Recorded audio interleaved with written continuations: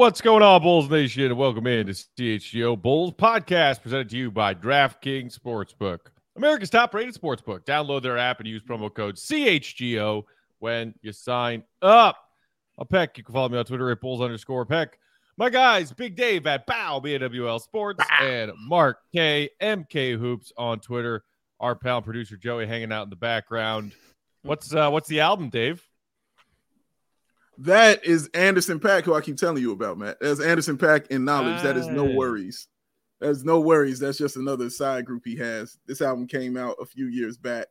It is really, really great. Really, really incredible. You'll never hear it, but it's really great and it's really incredible and awesome. And I suggest people pick it up. Their new album drops this year. Yes, correct.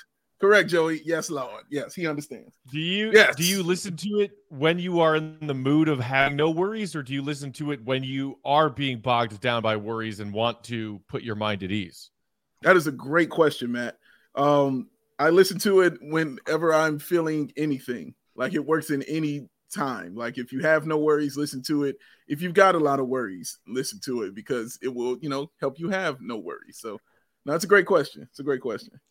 I like it. I have no idea who these people are. I understand, Mark K. You're in the same boat with Matt. I put you in that same boat.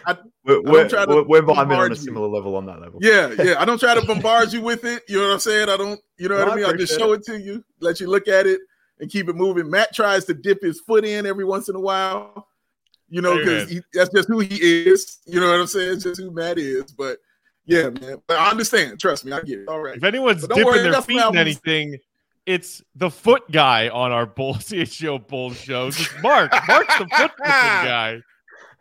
Why you say that? That's going to give him ideas. Yeah, that just gives him ideas. Don't say these things to him. It doesn't help. Well, I mean, not if I'm going to be known as the foot guy. Maybe I'll what's the name? I'll rethink my position on this whole thing. If you're going to call me the foot guy, I'm not going to do it again. I mean, I feel like you did that to yourself, Mark.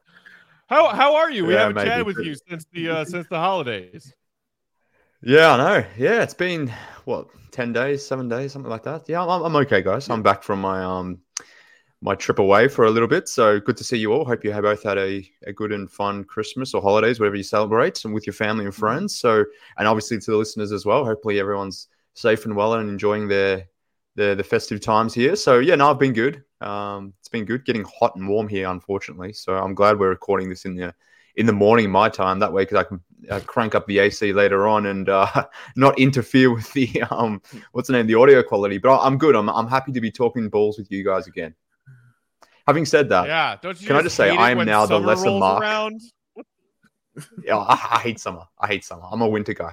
But can I just say I am now the lesser Mark of CHGO Bulls, because Mark Carman did a fantastic job while I was out as well. So and obviously whilst Will was out as well. So shout out to Mark Carman, who is now the superior Mark on CHGO Bulls. The superior Mark. I didn't know this was a competition. I like this. All right. Well, it's not a competition. He's firmly better. All right. We'll keep you around. That cannot be true, because I heard Carm tell us on postgame last night that he thinks Grayson Allen is a nice guy. So that one take alone just bumps Carm all the way down to the bottom of the barrel as far as people who talk about the Bulls. Get out of here with that. Carm. Yeah, I mean, that's a fair rebuttal. You won't be hearing that nonsense from me, I suppose. All right, Bulls are off today, but we are here with y'all, Bulls Nation. Wanted to talk about a few things. Later on in today's show, we're going to take a closer look at this Bulls win-loss record against quality opponents and lesser opponents, because it's starting to drive us crazy. But before that, Big Dave, I know that you wanted to dive a little further into Zach LaVine's shot action and what he's doing on the ball and off the ball. Yeah, Mark, you probably don't. Well, obviously, you're not privy to this because you don't watch the games with us. But one of the things I continue to harass Matt with is Zach LaVine catching and shooting the basketball from three. It just bothers me to no end that he doesn't do it more. I understand why. Not having a point guard there, to facilitate and to find him open and get him the ball, like Lonzo did a lot of the times last year. I get it. I trust me. I understand it. but I really think things need to be drawn up for him to have more catch and shoot shots. And I'm just specifically right now talking about the 3-point shooting.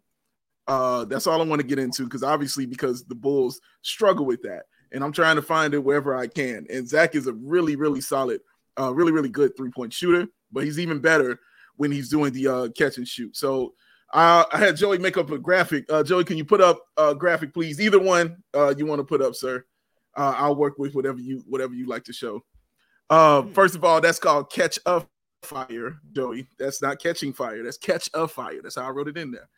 The pull up, and that's a Bob Marley album. It's a Marley album, by the way. So I wanted to show the difference between the two that he does the most, which are pull-ups and which are the catch and shoot. Those are the two that he really does the most. You saw the frequency with it. He more frequents pull-ups with the 21%. The attempts slightly a little bit more with 3.8 as compared to 3.6. But the biggest thing, put that back up there, please, Joey. The biggest thing is the percentage. Look at the 3-point percentage. 32% on the pull-up, damn near 44% from 3 when he's on the catch and shoot. When he does the catch and shoot, it's so effortless. It's so smooth.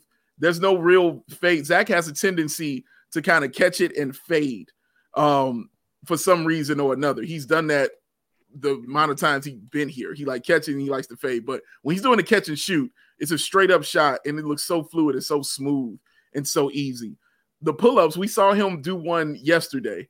That wasn't a 3-pointer. He hit him with the step back, toe was on the line, shot that nice pull-up, went in for 2. But in general, he does not shoot a high percentage on those pull-up threes, man.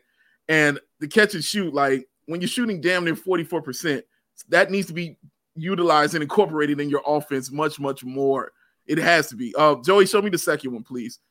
The second one I went and looked at the dribbles. Went and looked at his dribbles and what he shoots on that percentage when he's taking. You see 0, you see 1, you see 2, you see 3 to 6, you see 7+. Now, to be fair, the 7+, he does the least. All right. He does that the least, to be fair. It's the worst, but he does that one the absolute least. The 0 dribbles is the one he does the most, I believe, is 3.7 attempts. But the problem is the one tied for second is the 3 to 6 dribbles. Like, that's the problem for me. It's the 3 to 6, and he's shooting 31% on that. So clearly he is better when he's not dribbling or he just takes one. I will take that 38% every single day. I will take that.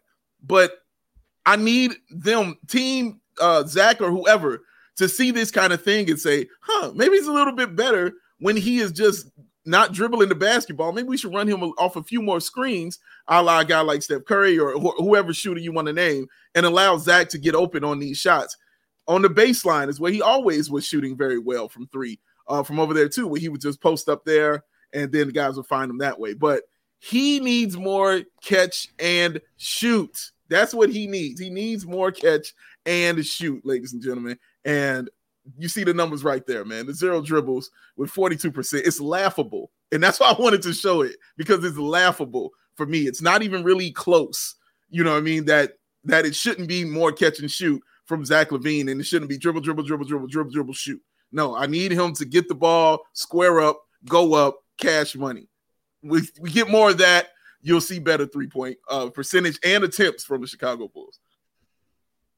Mark, where do you land on all this? Disagree. I definitely don't disagree, and I don't think anyone in the world does disagree with you, Dave. And I would love to see Zach shoot more threes. He's one of the best pure shooters in the NBA, whether you're talking from 2-point line, 3-point line, whatever the situation. Just his stroke more generally, just watching it is art almost. So it's a beautiful looking jump shot, and he's super efficient at it. So I think everything you noted there is correct. I'd love to see him shooting more threes. I probably want him shooting as many threes as he does twos. To be honest with you, there are times when he does settle for that mid-range shot where I'm like, okay, well, could this not be a 3? Because you're shooting like mid 30% from the mid-range. Where on corner threes, for example, you're shooting 39%. Threes more generally, you're shooting 37%. As you noted, Dave, when he's catching and shooting, it's above 40%. So he's a lethal shooter.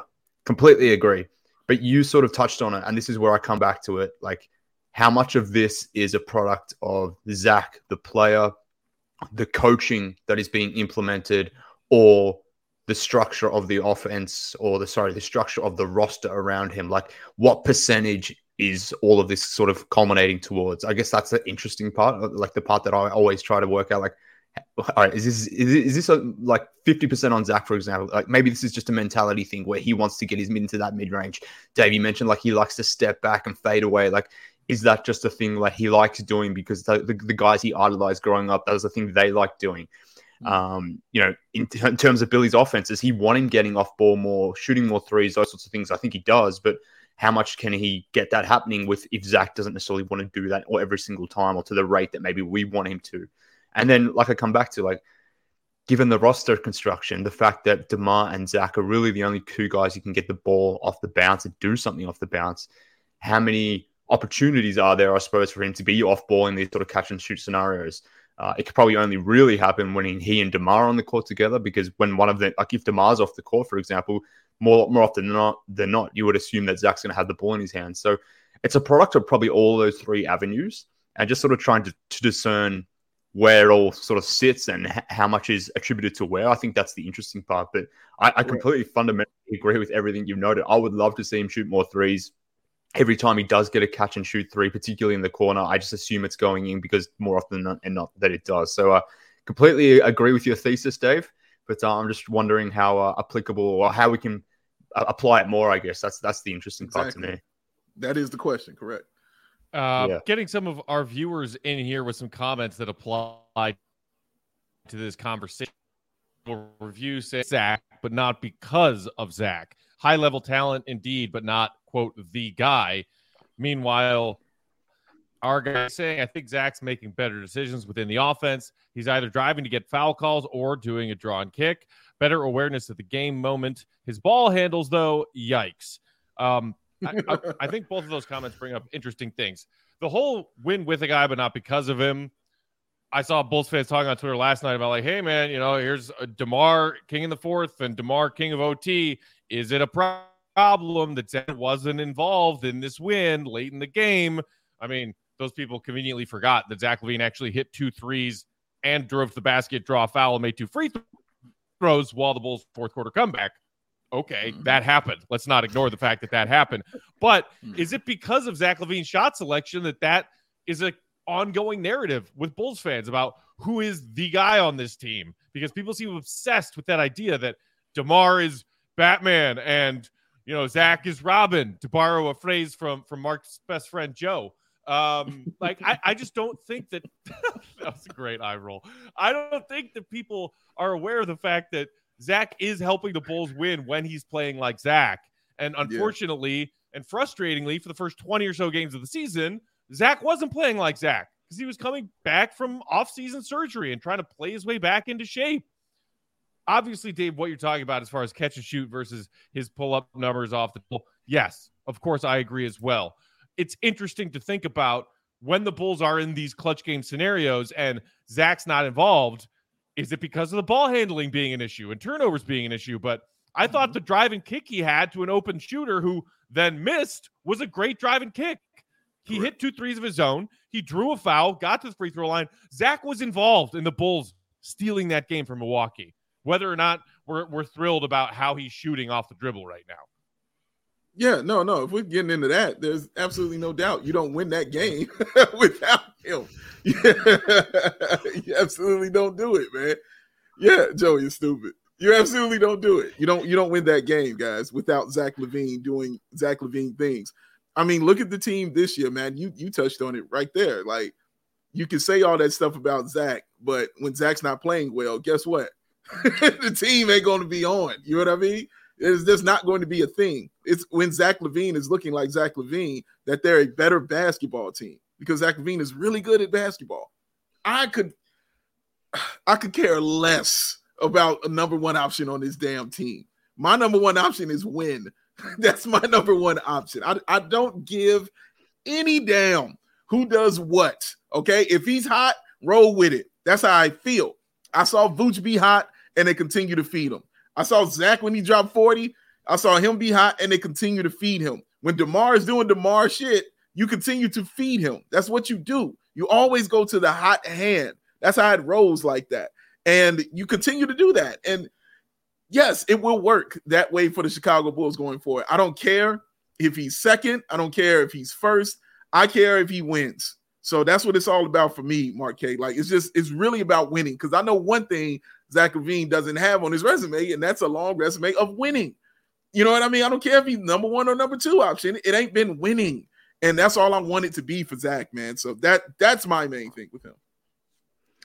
Yeah, but like if Zach was the number one option on this team just by proxy of his contract or whatever, because he was here before DeMar or whatever other nonsense people want to say, you know, he has to be Batman or Robin or anyways, I'll leave that alone.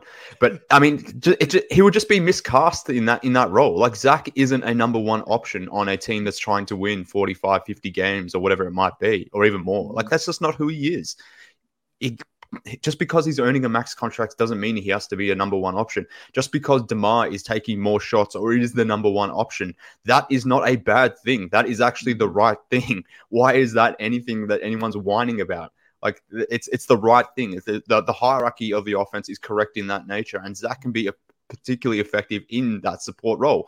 And I mean, like the Bulls in closing halves, like more recently, they've been running DeMar Zach pick and rolls, and in those plays, essentially Zach is setting the screen and then flaring out to the 3-point line. So in those set pieces, Dave, he's doing exactly what you want, where he's getting out to the 3-point line. That is by design for him to space out, to force the switch to get to the 3-point line, which then allows DeMar to get downhill to get to his mid-range. But like the first option in that set is DeMar, as it should be. Like DeMar has earned that, you know, through the 14 years of his career, but more generally what he's been doing here in Chicago. He's been super efficient in the mid-range. He's been super efficient as a closer. And Zach just generally hasn't been that. And that's the part that doesn't make sense to me. He's miscast if he is the number one option. DeMar is perfectly cast in that option. So I don't understand why people talk about it. I don't understand why people care about it. It's perfectly aligned. The only reason people talk about it is just to drum up some nonsense or trying to, you know, force division amongst the team. When, you know, we saw it when DeMar hit that game winner against the Knicks. Like, who was one of the first guys to get there around him? It was Zach. Zach was happy for his dude in that specific moment. So would Zach like more opportunities to shoot the ball? Yeah. So would every freaking NBA player who's ever played the game. But he's not going to be unhappy when his guys, you know, taking those crucial shots in those moments and draining shots. So it's all a bunch of nonsense. It's perfectly fine the way things are set up, and the hierarchy is set up more perfectly. But back to your point, David, and now it's just an understanding of, all right, how do we redistribute some of Zach's shots? Do we do away with some of these mid-range shots to get him some of these 3-point shots? He's been doing really good at getting to the rim, actually. Like he's actually 68% at the rim right now in terms of finishing. Mm-hmm. It was down below 60% earlier in the season. So as you noted, Matt, like Zach's getting back to it now. He's 68% at the rim. His career high is 69%, which was last season. So he's getting back to who he was. His knee's coming around. He's perfectly fine as the number two option. People banging on it about it are just wrong. I'll say it like that. I've got other thoughts, but I'll just say they're wrong. Yeah, speaking of thoughts and opinions that are wrong, Eric in the comments saying, no, that's not a max contract. That's a super max deal. At least in my opinion, anything over 170 is super max level. Okay, well, I mean, it's actually wrong. Congratulations on having an opinion that is based in being factually incorrect. If you want to keep having that opinion, Eric, you go right ahead. But exactly what our guy McBaconator said, and as well, Mark, just because people are on a max contract doesn't mean they have to be your number one. They need help win. And Eric, it's a max deal. It is not a super max deal. Those are two differently defined things as far as NBA contracts and the CBA are concerned. Zach LaVine was not an all-NBA player last season, therefore did not qualify for the thing that is called a super max contract. He just got a regular max contract. If you want to have an opinion that is just you not understanding how NBA contracts work, then go right ahead. You can lead a horse to water, but you can't make it drink, for fuck's sake. Dude, he's like the 16th highest paid player in the NBA right now. Like that's right where Chris Middleton and Drew Holiday are. You know what I mean? Like he's right. It's not a super max. Like, okay, all right. I'm sorry. That was no. Okay, go ahead, Mark. I'm sorry, man. I'm sorry. Nah, look, I was just going to say the same thing. I mean, and I've written about this more recently when I revisited the Zach LaVine contract and wanted to touch on that again because you guys, we were all proponents of giving Zach the max in the offseason. I wanted to take a look at it again 5-6 months later down the track. I'm still of the opinion that it was the right decision for a number of different reasons, if for no other reason that NBA economics just dictate that. And Eric's sort of making a point here that I noted in that post that whatever we think a max deal should be or who should be on a max deal is irrelevant. It doesn't mean shit. I'm sorry to say that, Eric. I'm sorry to say that to me, who sometimes, raises my eyebrows at some of the contracts that are sent out to players. Like, it doesn't matter what we think. All we have to do is be objective about it. Look around the league and see who else is earning dollars. And if Zach's contemporaries, guys who are similar players, are earning max dollars, if Devin Booker's going to be given a 4-year, $200 million supermax extension, the same amount of dollars that Zach got over 5 years, let alone 4 years, then we just have to think about it through what is actually happening around the NBA. And we don't do that enough, maybe because we're so Bulls focused. So I get it, but the whole contract thing's perfectly reasonable. But we've gone on a tangent here, I feel. No, one more thing. Like, wait till the money goes up. East right now. Wait till that money goes up next year. Is all I'm saying. It didn't look exactly V's contract. Just wait till it goes. It's gonna be like when he got that last contract, Matt. Do you remember how pissed people were when he got that last contract? $20 million. Get the fuck out of here. We're like, wait till the money goes up. This is going to look like one of the best contracts in the league. And as soon as that money went up, they're like, man, he's kind of underpaid, isn't he, for what he's getting? It's going to be the same thing. It's going to be the same. All right. There's another person in this conversation where we started on this conversation anyway about Zach and his shooting and where he's doing his shooting from.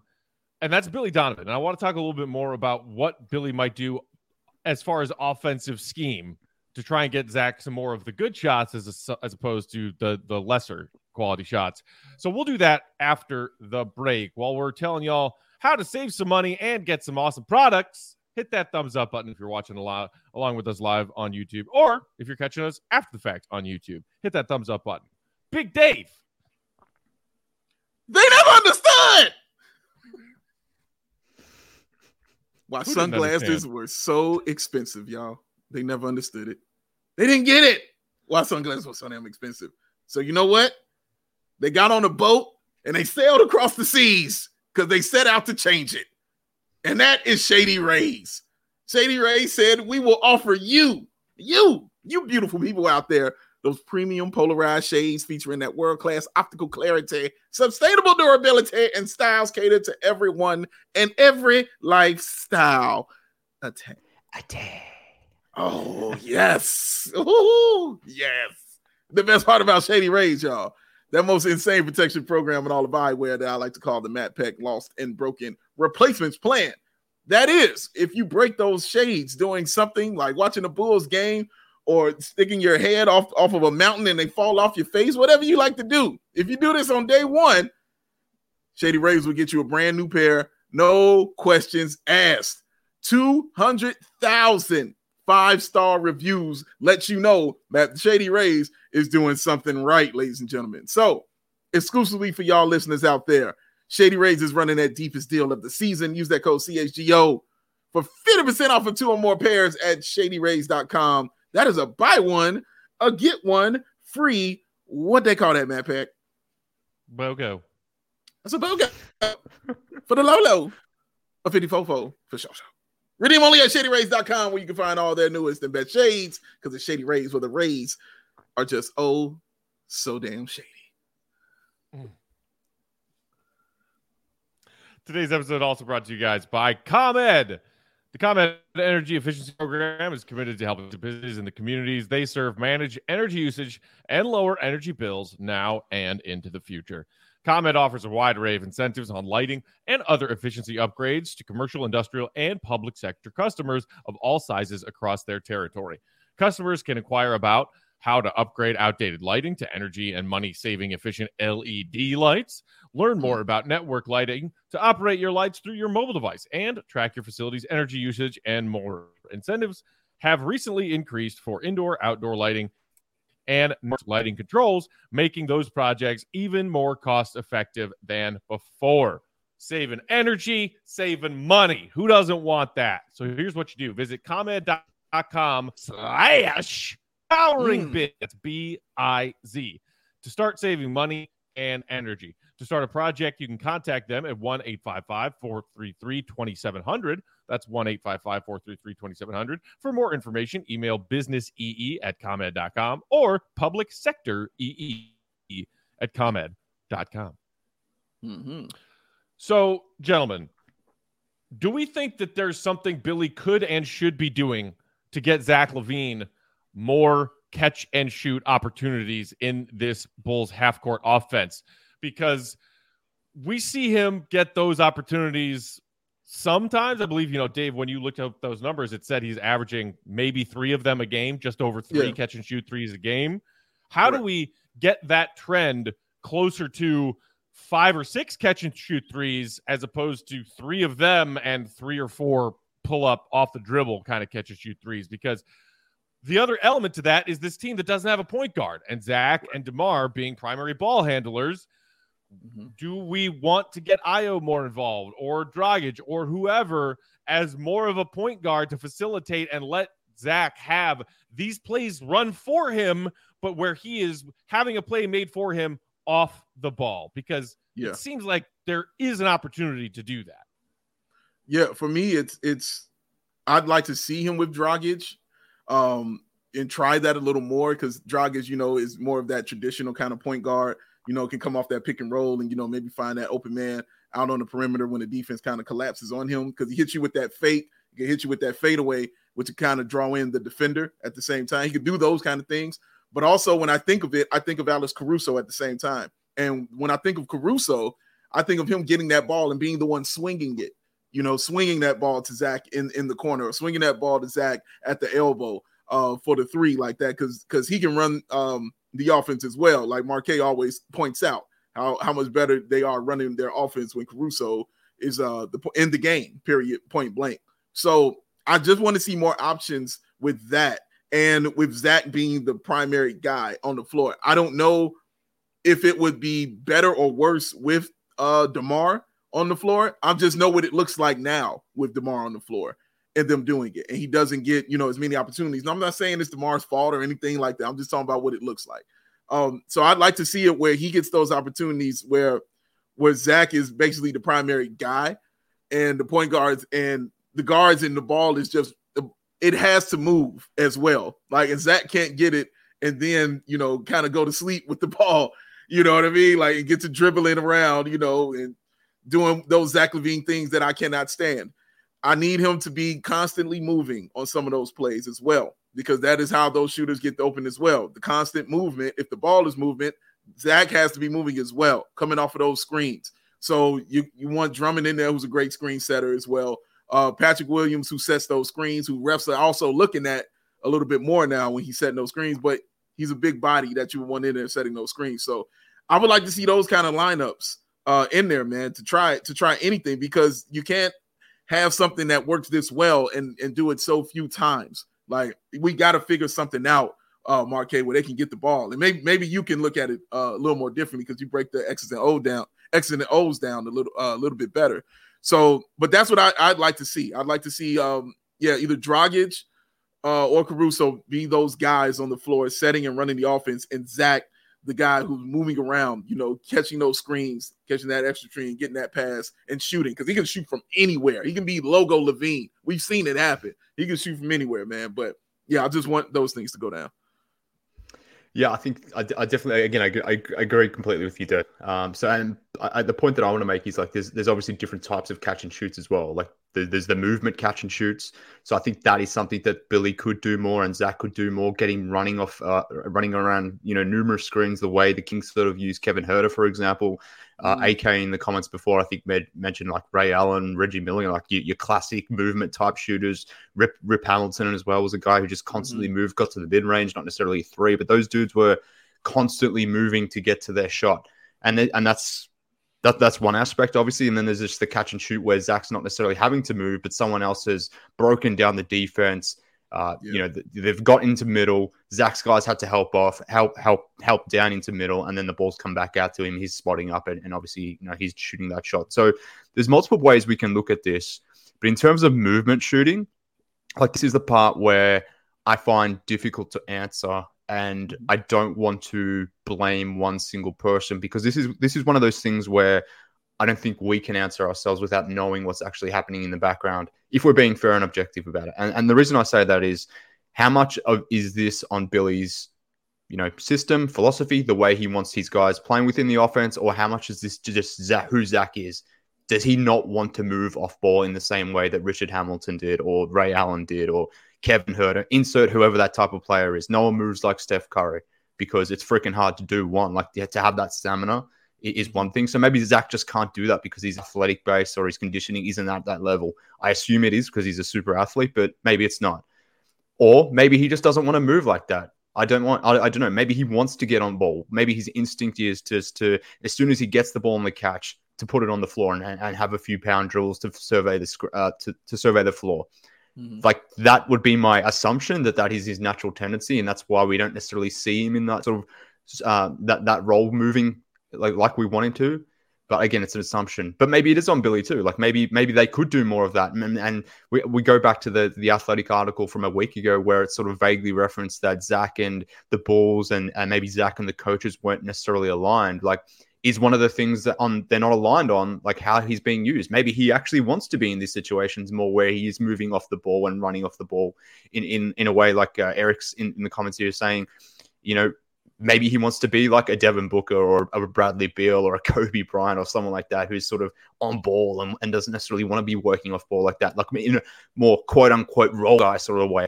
I don't know what the answer is. I think ideally, Dave, I completely agree with you. I'd love to see him moving off the ball like that. But I just don't know if it's in him to do that.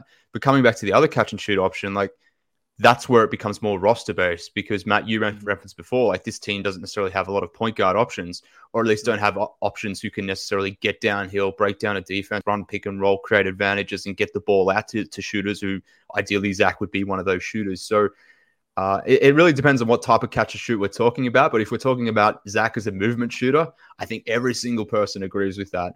I just don't know if it's something that Zach wants to do. That's part of it, and maybe another product of it is maybe just he hasn't been able to do it in Chicago just because of our personnel and what's been happening over the years. Marquez, let me ask you a question. Yep. Because when you said that about someone breaking down the defense and obviously kicking it out to the open shooter and things like that, yep, the first person I thought of was Lonzo Ball.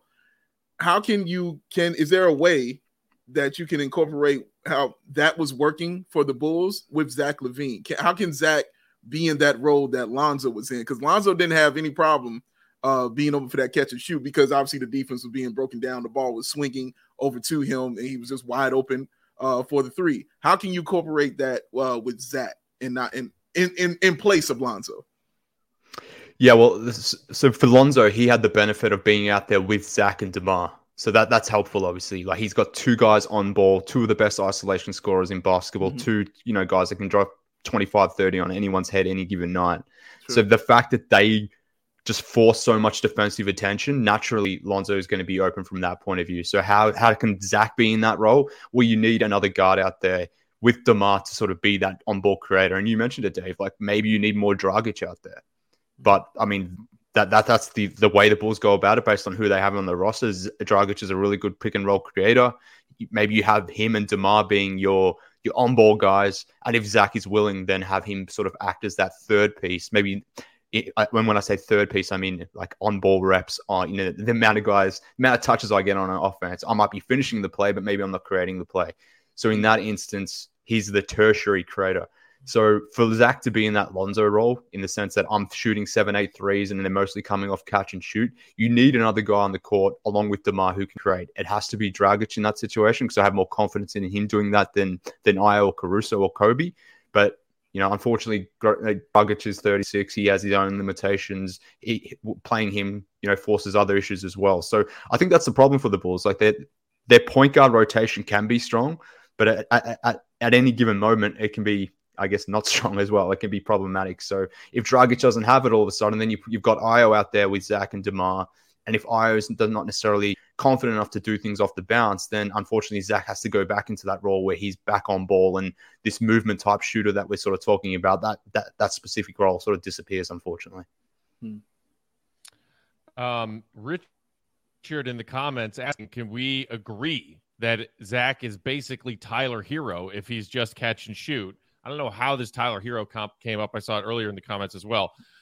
Well, first of all, I mean, Tyler Hero isn't on the verge of averaging 25 and 5 dimes for the third consecutive season right now. The brakes on that garbage.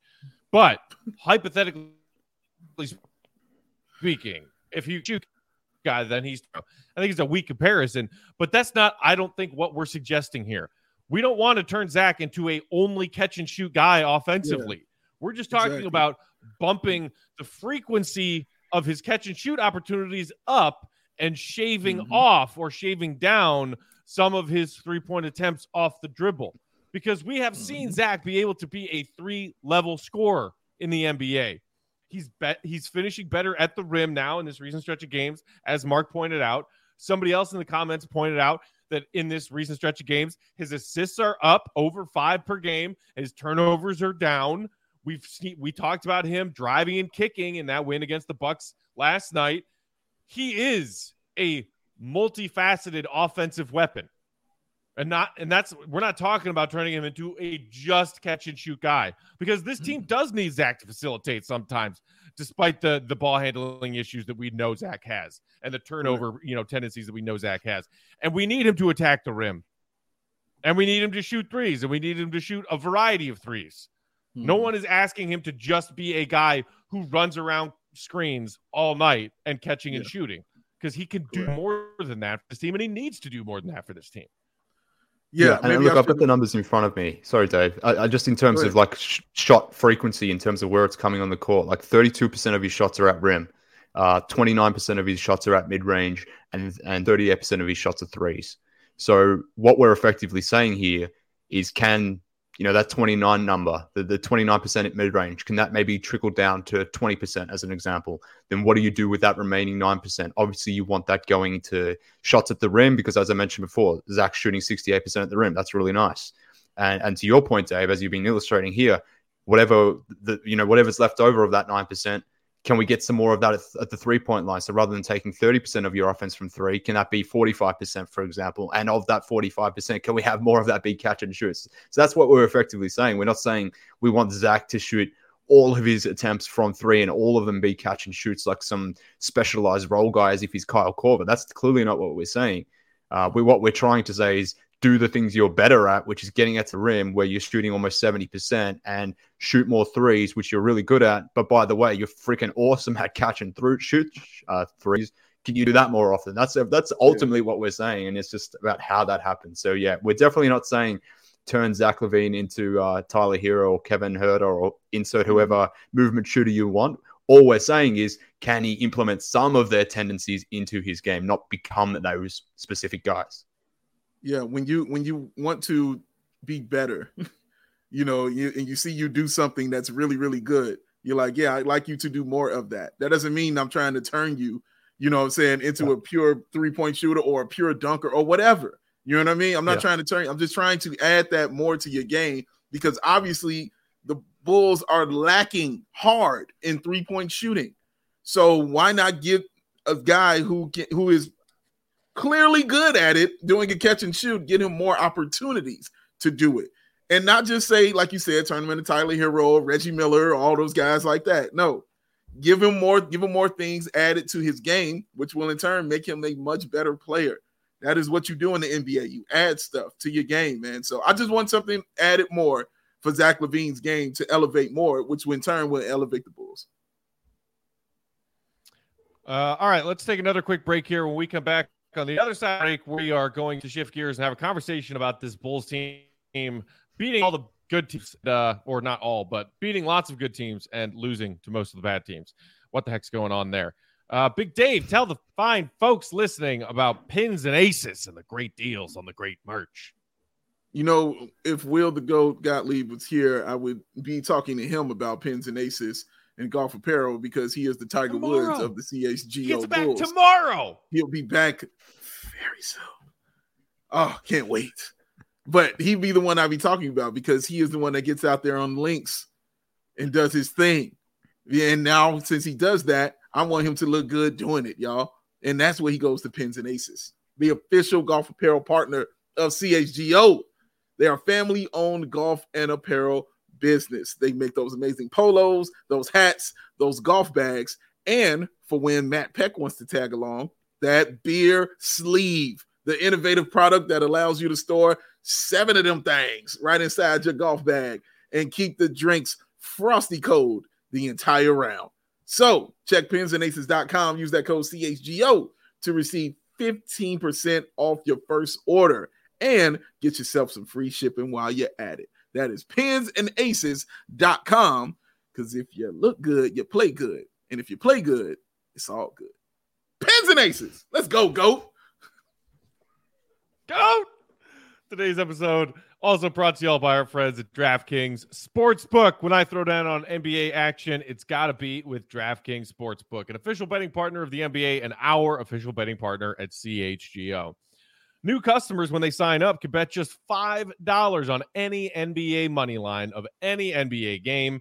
And if your team wins that money line bet, you will get $150 in free bets. Plus, everyone can combine multiple bets for a bigger payout with those DraftKings stepped-up same-game parlays. Bulls have 2 games this weekend, Friday night, Saturday night, back-to-back. Pistons and Cavs. Put some parlays in there. Have some fun and make some money. DeMar points, assists, IO, steals, or made threes, whatever you want. Put it all together for bigger odds and bigger payouts. Because we were off Tuesday, today is our DraftKings pick of the weekday. I'm looking at tonight's action in the NBA, and I see the Grizzlies on the road taking on the, let's be honest, the wilting Toronto Raptors. Grizzlies are road favorites, but only by 3. Grizzlies -3 right now, -110. I like the Grizzlies to cover that fairly easily. And if you are so bold, I might even advise pushing that, setting your own line for the Grizzlies to cover -4.5 against the Raptors tonight. That gets you plus money at +110. That is my DraftKings pick of the week. Going with Big Dave's guy, Ja, and the Grizz on the road. One more time, don't forget to use that promo code CHGO when you sign up at DraftKings Sportsbook. All right, guys. The Bulls.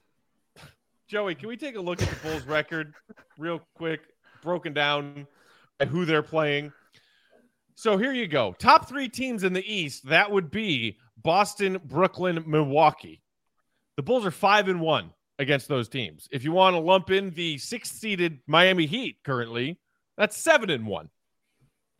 Above 500 teams, at or above 500 teams across all NBA competition for the Bulls thus far this season, they are right there at 500 themselves. 11 wins, 11 losses. And then there you see, when the Bulls have played teams that are currently below 500, they are 4-8 against those teams. Gentlemen, I know we touched on it a little bit after the Rockets loss, and then the Bucks win, which is now Bulls fans expecting the unexpected based on the level of quality we think this Bulls team is. Last season, the Bulls were mediocre, beat up on the bad teams, couldn't beat the good teams. This season, it's flipped, and I don't understand it, and it's frustrating as hell. What do you guys think about this trend, and do you think it's changeable for the back half of the season? Yeah, go ahead, Marquez. Well, look, I'm equally as frustrated. It's annoying because as everyone has noted, as you just noted, as we routinely say on this podcast, this team couldn't beat good teams last year. That was an issue. They've seemingly fixed that now. Now they can't beat shitty teams. It's annoying. Like it's really frustrating. And like particularly when you think about the losses, like who they've come to and how they've happened. Like even if Vooch just hits his free throws against the Magic, then obviously that's a W. If the Bulls just don't lay an absolute egg to the Rockets and win that game, the game they should have won, then that's a W. If they don't play terribly against the Spurs and Wizards earlier in the season, now granted the Spurs and Wizards were playing a lot better at that point in time, they're not as bad as what they are now, but nonetheless, they should have been wins based on the expected goals of all these teams. Mm-hmm. But this is the part that frustrates me. Like, even if they just play it at a mid-level, standard against those teams, they're W's. And if they are, this team is like, okay, they're only a couple games above 500. Maybe people are still not, pleased in watching that type of basketball, or not happy watching the team that ultimately probably won't win a title. Maybe those thoughts are still there, but maybe the volume of those thoughts are turned down a bit. But nonetheless, like, to me, it's just so much missed opportunities this season thus far.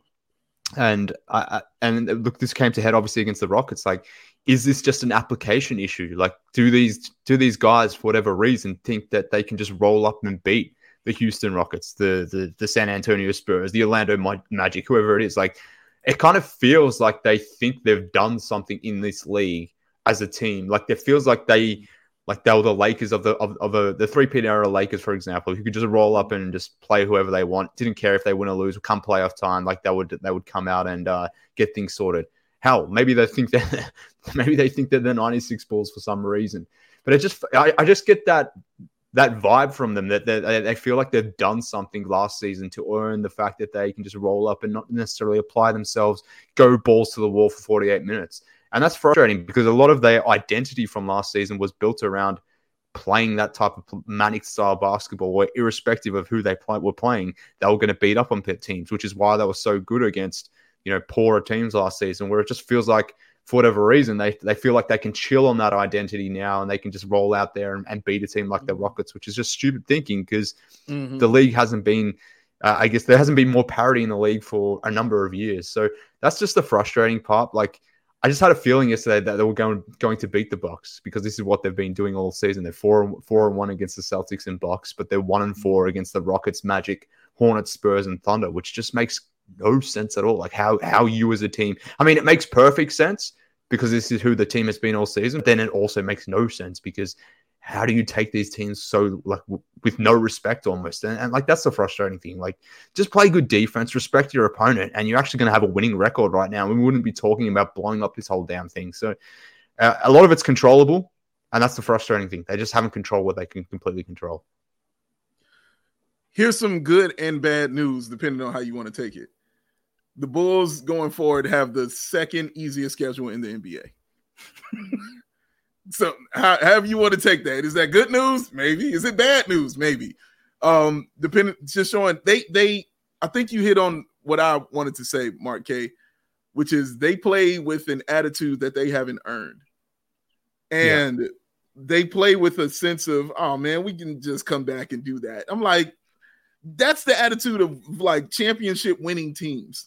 Like when we were watching that Rockets game and the Rockets got off to that start, Matt, and I told you, I was like, well, they're going to come back. They're going to let them back in the game because they're the Rockets. And yes, that's what happened. They came back and they let them back in the game. But then the Bulls forgot to look at the clock and realize it was the third quarter when they got the lead, because it's like they packed it in after they were like, all right, we're good. We're done. Let's just coast here from now on. Wasn't going to be like that. And they have to understand every single night is going to be that kind of fight. It hasn't clicked for them yet. In several of these games, they have come out against these lesser teams. These lesser teams have just jumped on them from the beginning. They've seen the good teams jump on them, and for some reason, they're able to pick it back up, and get back in there and do that thing correctly. But against these lesser teams, like you said, the Rockets, the Magic, teams like that, they get off to these starts and they just think these teams are going away, and they're just going to give it back to them, and they're going to oh man, we're playing the Bulls. Oh no, like them kids don't remember Jordan. You know what I'm saying? They don't remember Pippen. You can't. There is no imposing your will on this team, on these young teams, because you haven't earned the will to impose yet. You haven't gotten to that level yet. You still have got to earn it game after game. They're not looking at the contract saying Zach LaVine signed a max deal. Oh man, like that's, it's not intimidating. You know what I'm saying? They just know DeMar DeRozan is going to do his thing, and everybody else they can probably, compete with. Young team who doesn't know better is very scary. People with nothing to lose is always a scary thing. The Bulls have to come in with that same mindset every game, not just against the good teams, but against these bad ones as well, man. Big Dave, I said it to you last night. Yes. Sorry, this logo is totally blocking my, everything I've got going on here. Beautiful face. Not much. I'm going to ignore that comment. I said it to you last night, but it feels like that. I didn't know how to word it exactly on Twitter, but if every night it feels like there's a moment where the Bulls are playing in a pickup game and the other team just called out, oh yeah, we're at 19, by the way.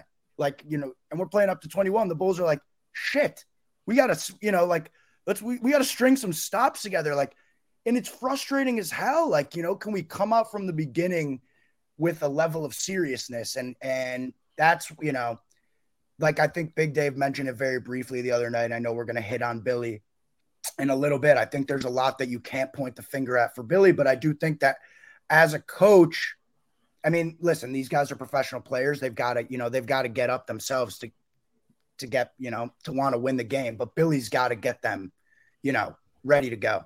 And so that's what's just frustrating watching them have these moments every night. And it's been all season. Yeah. Thank you, Joseph. You're Joey, welcome, can Dave. we take a look at the from Billy about this issue his team has? Because I thought it was interesting. This is via Casey Johnson, his post-game write-up last night. We talked a lot about going into training camp about playing against the best teams. I think we've competed well against those teams, but some of these other games, I think we haven't performed and competed and played level we have against some of those playoff teams. It's good to see us compete. We've got to play like that all the time. We just do. We all have to hold each other to that standard. And his two leaders on this team, DeMar DeRozan and Zach LaVine, echoed those similar sentiments after the game. And Big Dave, it seemed like you and I maybe disagreed a little bit when we first brought this up, I think in pregame last night, about Billy taking responsibility for that after the Rockets game. Whose responsibility is it to not dig yourself a 10-0 hole against a team that has the fewest road wins in the league playing on your home floor, and then also a giganticer hole later on in the first quarter because you overlooked them? Okay, yes, Billy has certain things on his checklist that he needs to make his team and his players aware of before the ref throws that ball up at the beginning of each game. To me, that is not something that an NBA coach has to do, is say, hey, guys, don't overlook this team. Because, every game matters. Every opportunity to get a win matters. But these words from Billy and the similar words from DeMar and Zach are like, well, yeah, we just got to play that way all the time. So why don't you? That's the infuriating part, I think. See, and the reason I disagree with that, Matt, is because to say that would be to say everybody has that same mindset. That would be to say that common sense is common, and it's not. Some people have to be pushed and told those things all the time. We can talk about Patrick Williams all day long. You know what I'm saying? Like, he has to be told things that normal people don't have to be told to do. Like that's just what it is. You can't go in assuming they already know just because Zach and DeMar know, just because Vooch knows. Well, maybe Ayo ain't got it. You know what I'm saying? Maybe Patrick ain't got it. Maybe Dragic is chilling because he played too much last night and he's trying to relax against this lesser team right here. That's on Billy. Like, he's got to have those guys ready to play. Like, and that's why I mentioned Tibbs to you. Like, the one thing about Tibbs, however you felt about him, you were ready to play every night. It didn't matter. It didn't matter who he put out there on the floor. They were ready to play every single night. It was going to be a dogfight. That's all you ever heard from the opposing teams. Oh man, it's going to be a dogfight going and playing against the Bulls. It didn't matter. They were going to be ready to play. It didn't matter if they were playing the Jamico Saints or if they were playing the Lakers from the 80s. It was going to be ready to play every single night. Now, all of that is on Billy. Definitely, you have to. Some of that is definitely on the players for sure. No question about it. They've got to be prepared themselves to come out there and not be embarrassed, because they're the ones who are going to be embarrassed, not Billy. But he's got to have those guys ready to play, man, every single night. And he said it in that quote right there, man. You just said it. We talked a lot about beating those good teams. We talked a lot about that. He didn't discuss that. He said we talked a lot about just beating teams in general, because in his head, he's like, well, I ain't got to tell you to beat these lesser teams. Right. Well, yeah, that makes more sense as a goal to set for yourself after a season in which you did beat up the bad teams and you couldn't beat the good ones. So, hey, training camp, here we go. We're going to focus on beating good teams. Mm-hmm. Common sense, right? Let's also keep beating the teams that are less talented than we are. See that also that part. little detail. That little detail. That one right there, man. That one right there. Some people need to have that stuff. You know what I mean? Everybody isn't a self-starter. Everybody isn't just completely, totally motivated on those things. It has to be like that. You have to get on everybody all the time sometimes, especially now. You see the record. It's showing you got to get on their ass. I hope he gets all in their ass for this Detroit Pistons game, man. Like, I hope he tells them, like, it's game 7 of the fucking finals. Like, they got to win this game, man. Like, going in. They have to. They got to win this game. I think you're both right. I probably lean more with Peck here than you, Dave, but I think what you're both saying, there's elements of truth in both things. And this is a thing that I think we more generally get wrong. And by we, I mean every single human alive. There can be multiple truths at the same time.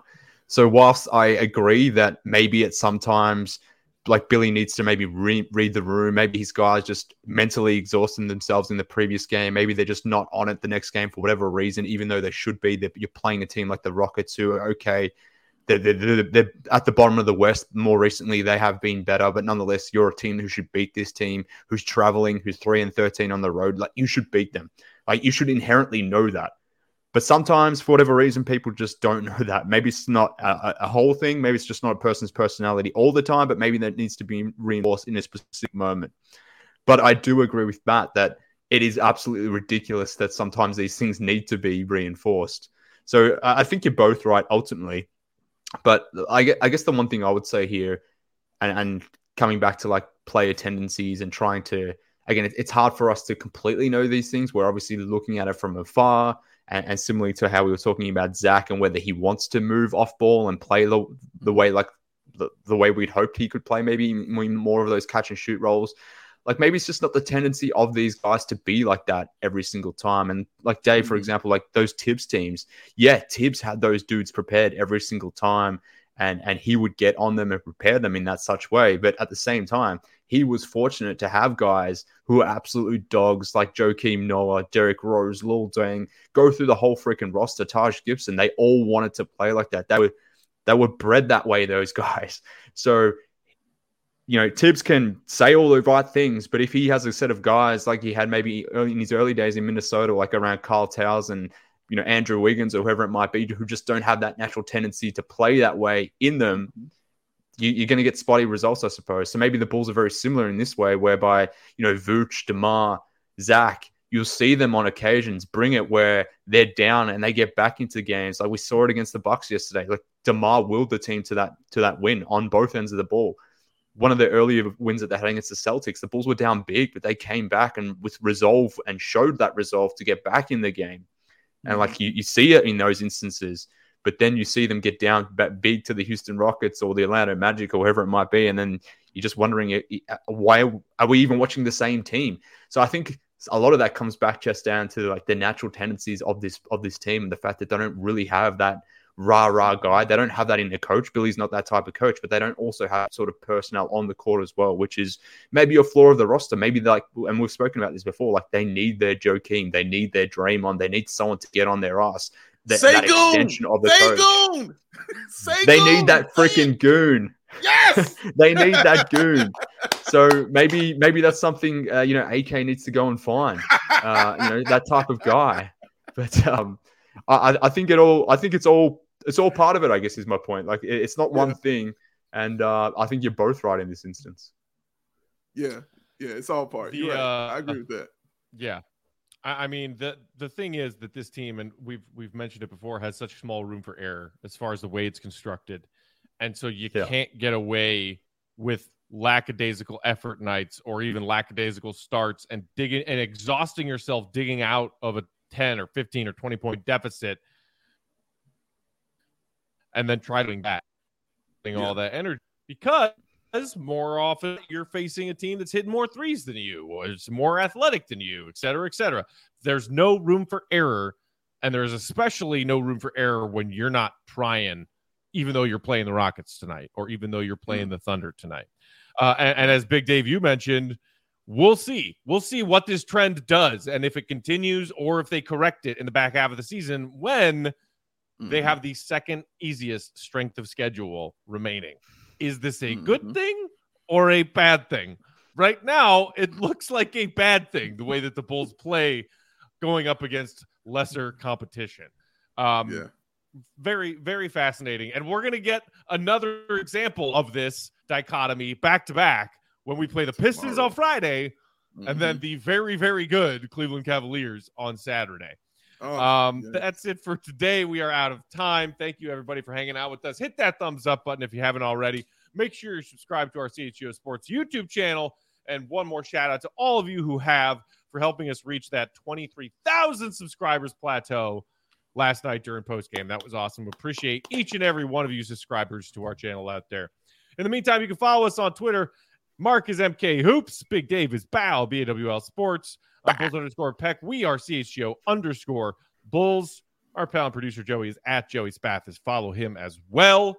We will be back for pregame tomorrow night. Bulls Pistons tip-off 7 p.m. Chicago time. So that means we will get things rolling with pregame at 6:30.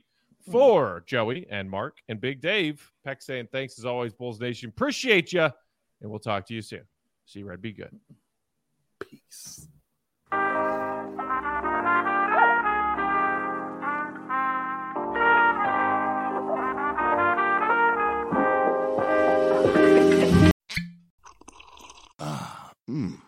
The first taste of rare bourbon you finally got your hands on. That's nice. At Caskers.com, we make this experience easy. Caskers is a one-stop spirit curator with an impressive selection of exclusive, sought-after, rare, and household names in the realm of premium spirits and champagne. Discover the top flavors of the year now by going to Caskers.com and using code WELCOME10 for $10 off your first purchase. Get $10 off your first purchase with code WELCOME10 at Caskers.com.